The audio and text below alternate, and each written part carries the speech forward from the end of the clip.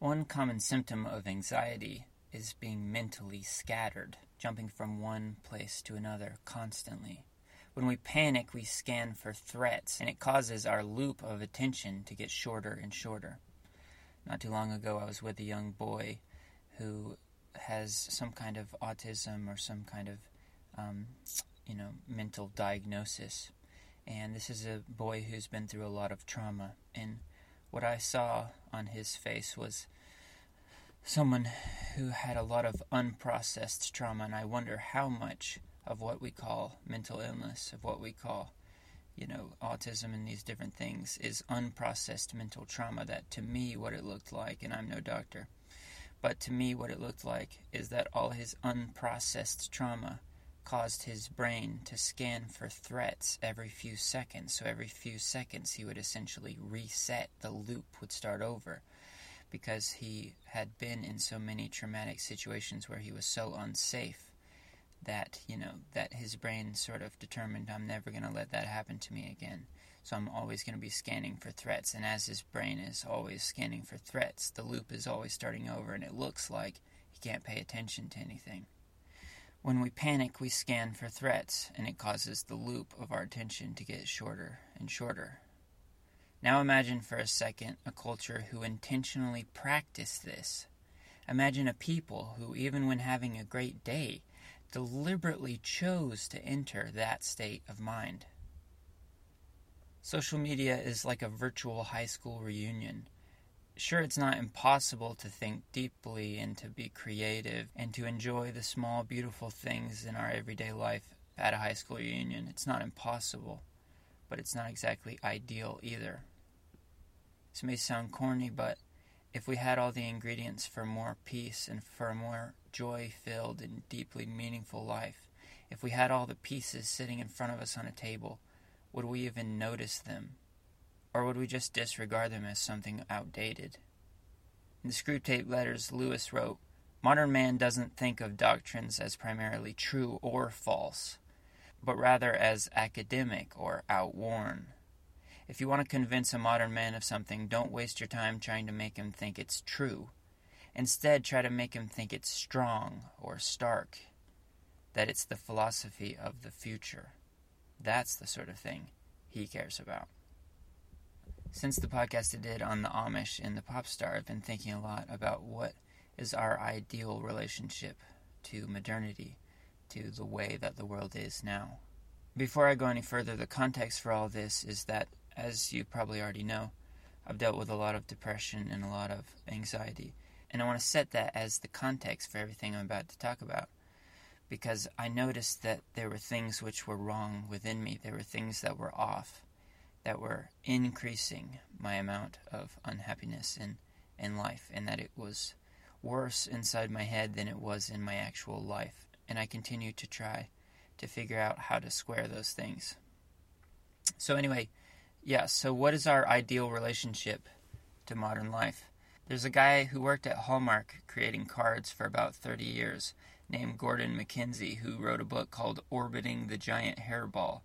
And his basic idea was that, at least for him, the ideal place to be was far enough away from the corporate world, from the sort of mechanized way of modern life, that he could still be creative, but close enough to the structures of the world that he could use their power.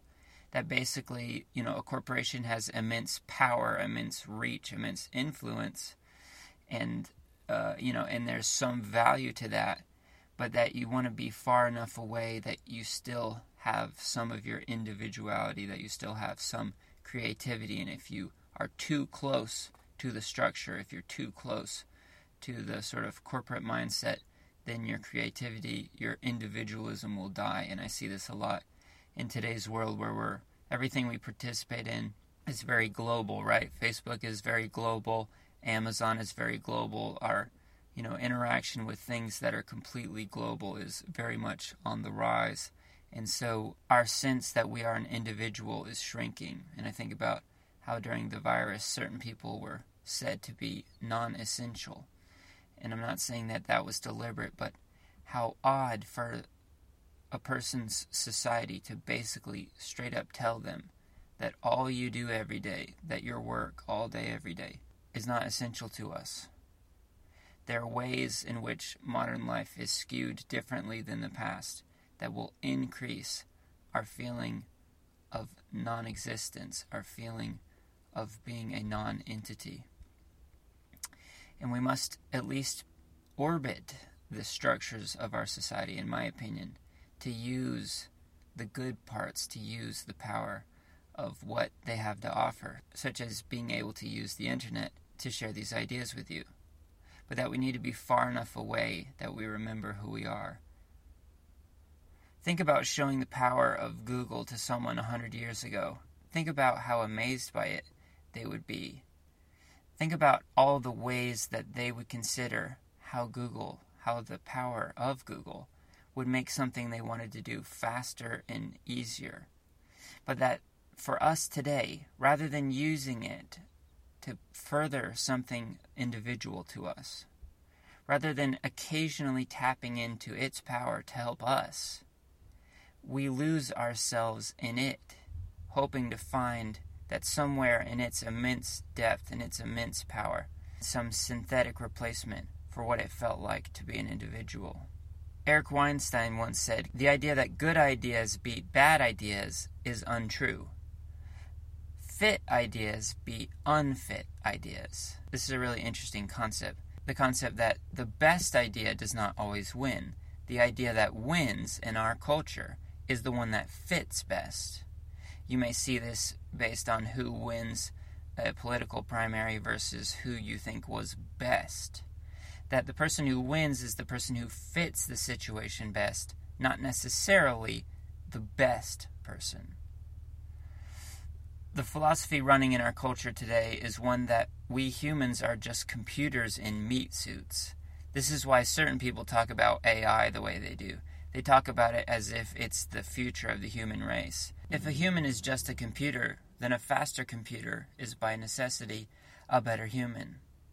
The reductionism, the emptiness, the materialism of the modern way of seeing the world is dying because it's not true. But for the past several decades, it has been such a fit idea that the fact that it isn't a good idea doesn't matter. That it fit what we wanted to accomplish so well that we overlooked that it was not a good idea. I heard something the other day that, when a doctor works on a patient, he needs to think of that patient as essentially a series of, ligaments and bones and stuff. He can't really think of his patient that he's operating on as having an eternal soul. Now, he may even think that the patient does have an eternal soul, but for his hand not to shake, for him to really accomplish the thing he needs to accomplish, he needs to reduce the person he's working on down to a series of things that he can understand. And that's what we've done with our entire world. That's what the West has done with everything. It's reduced it to something that we can manipulate. And we can manipulate it once we reduce it. So it works. It is a fit idea. But as we get the wealth, as we get all of the things that can be got from manipulating everything, from reducing everything, only now are we starting to see the true cost of that. We must reject the notion that we are mere computers running programs, that we can be set at any pace our program has set. A guy named Byrne Power in an interview recently said that today's people don't live in time, we live against time. That everything about the way the world is set up in the modern West is to live against time. That almost no moment throughout our day do we live in the slow, true flow of time. The problem with this is that goodness, by nature, is slow. I don't know why that is, and I'm not saying it should be that way, but just to the best of my ability to understand, it just seems to be the way it is. That goodness is slow. Consider the difference between these two things. The first person engages in a lot of one-night stands. They do a lot of partying. They do a lot of sleeping with strangers they don't care about. This person is very likely to talk about their one-night stands, to talk about their life of partying, to talk about just how blackout drunk they got, and how little they care about it themselves or anyone else. Now think about someone who has a beautiful, intimate life, who's married. Think about a married couple with a really wonderful, intimate life. That person will never tell you about it. They won't even get close to telling you about it. Why is that? Why does the one person want to tell you, need to tell you, and the other person absolutely refuse to tell you? Because to the married person, attention of others would just pollute the intrinsic beauty, the intrinsic goodness of the real thing they're experiencing. That the attention of outside people would do nothing but denigrate that. But to the partier, the validation of others is necessary. It's needed. That they need the attention of others.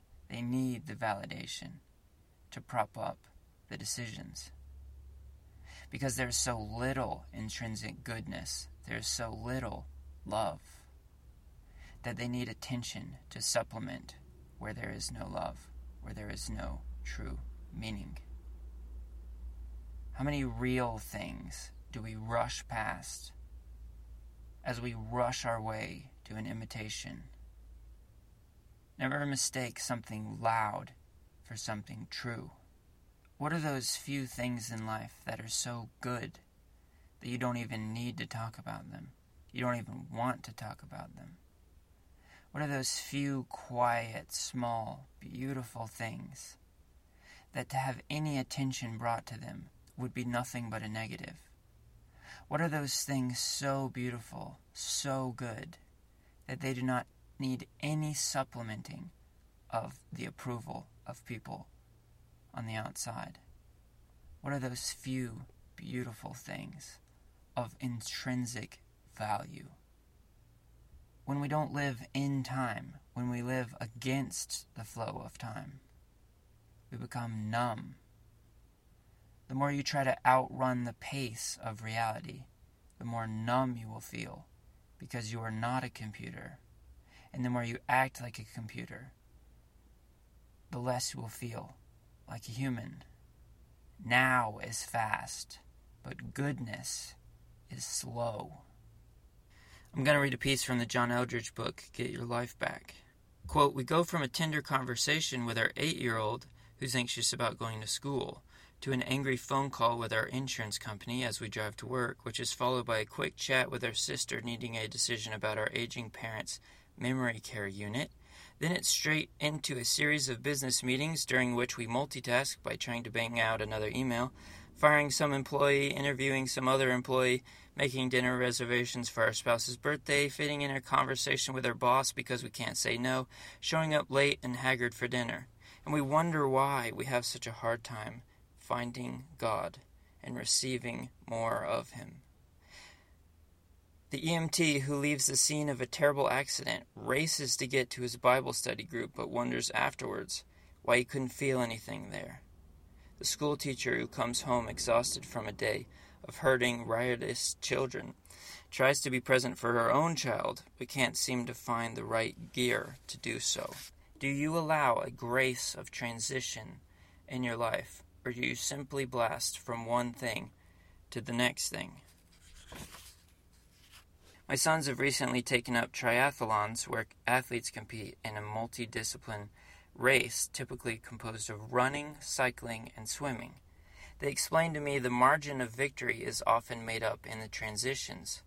When the athlete leaves the water and needs to get to their bike, they often strip off a wetsuit and put on bike shoes and a helmet and get pedaling as quickly as possible. The goal is to do all this while still running, stripping as they leave the water, etc. This is exactly the attitude that we have taken to the events of our lives. The problem is, in a triathlon, transitions are meant to be whittled down to nothing.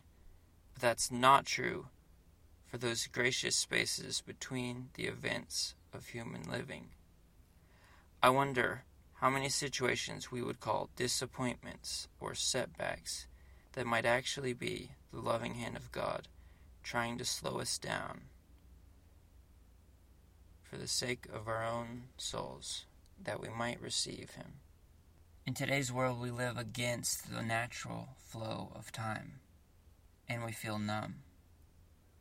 So the ways that I've been experimenting with trying to step away from this feeling of numbness to try to actually experience the beauty of my actual life.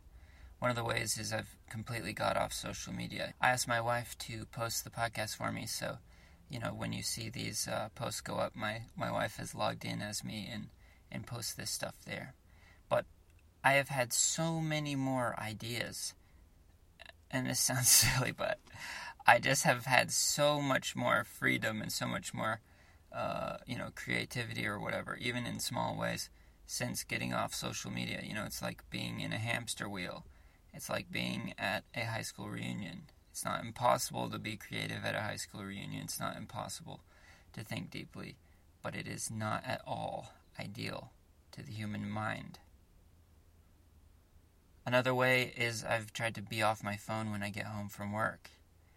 When I'm done at work, I'm just pretty much done on my phone, and I try to, just be with my wife and just try to really be there. And even if we watch TV and, stuff like that, to do that together, and to replace a video game with a book. And again, this sounds so corny. It sounds so soapboxy. I didn't do this.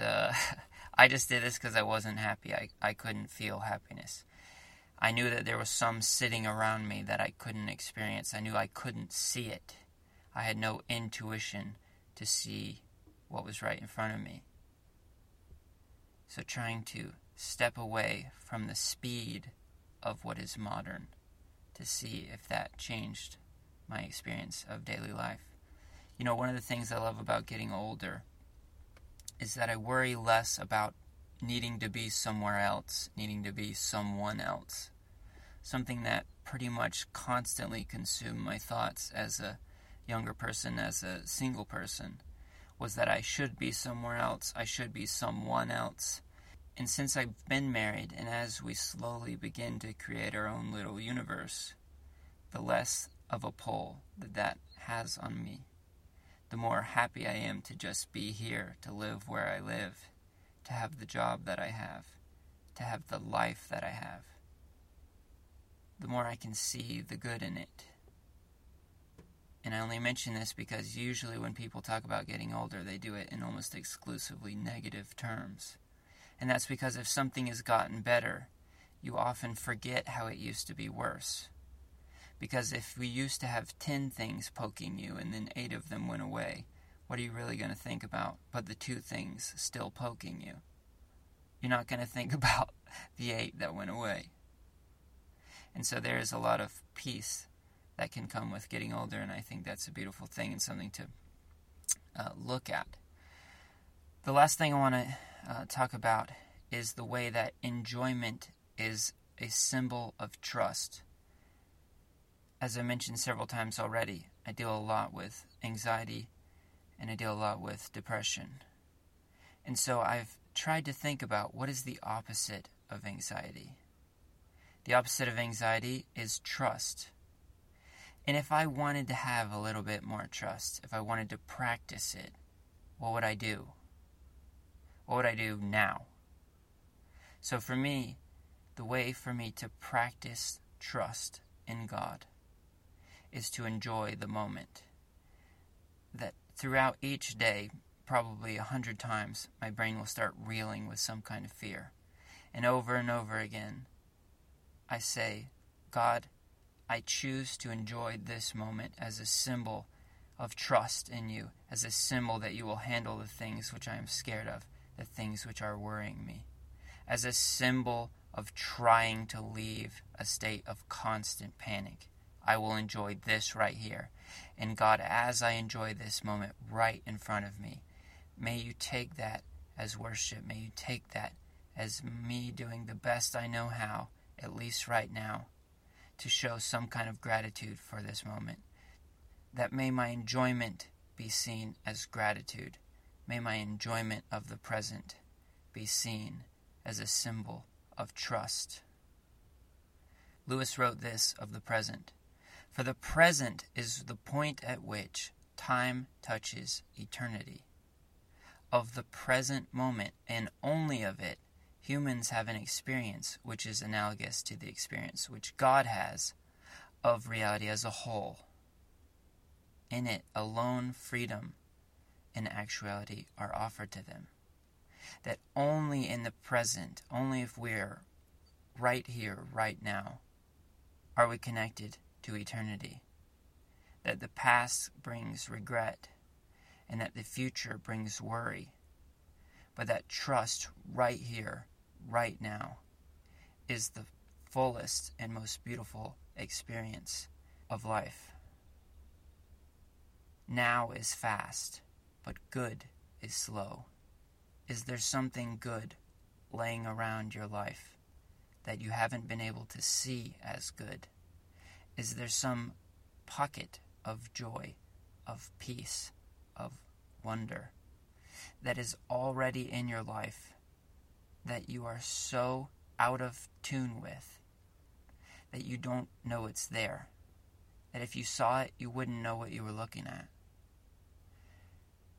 May we slow down in the ways we can to the actual flow of time. Another thing this book talked about was the way that between miracles, Jesus would walk for 3 or 4 days with his disciples and, just eat and probably make, bonfires or whatever and just hang out with them. And that when we think of him, we only think of the headlines. We don't think of all the downtime that he spent with the people that he loved, that loved him. And that we cannot cut those moments, every one of those moments, out of our life without there being a cost. Scripture says that he speaks in a still, small voice. May we never mistake what is loud for what is true. And may we never mistake what is efficient for what is good. I love you guys.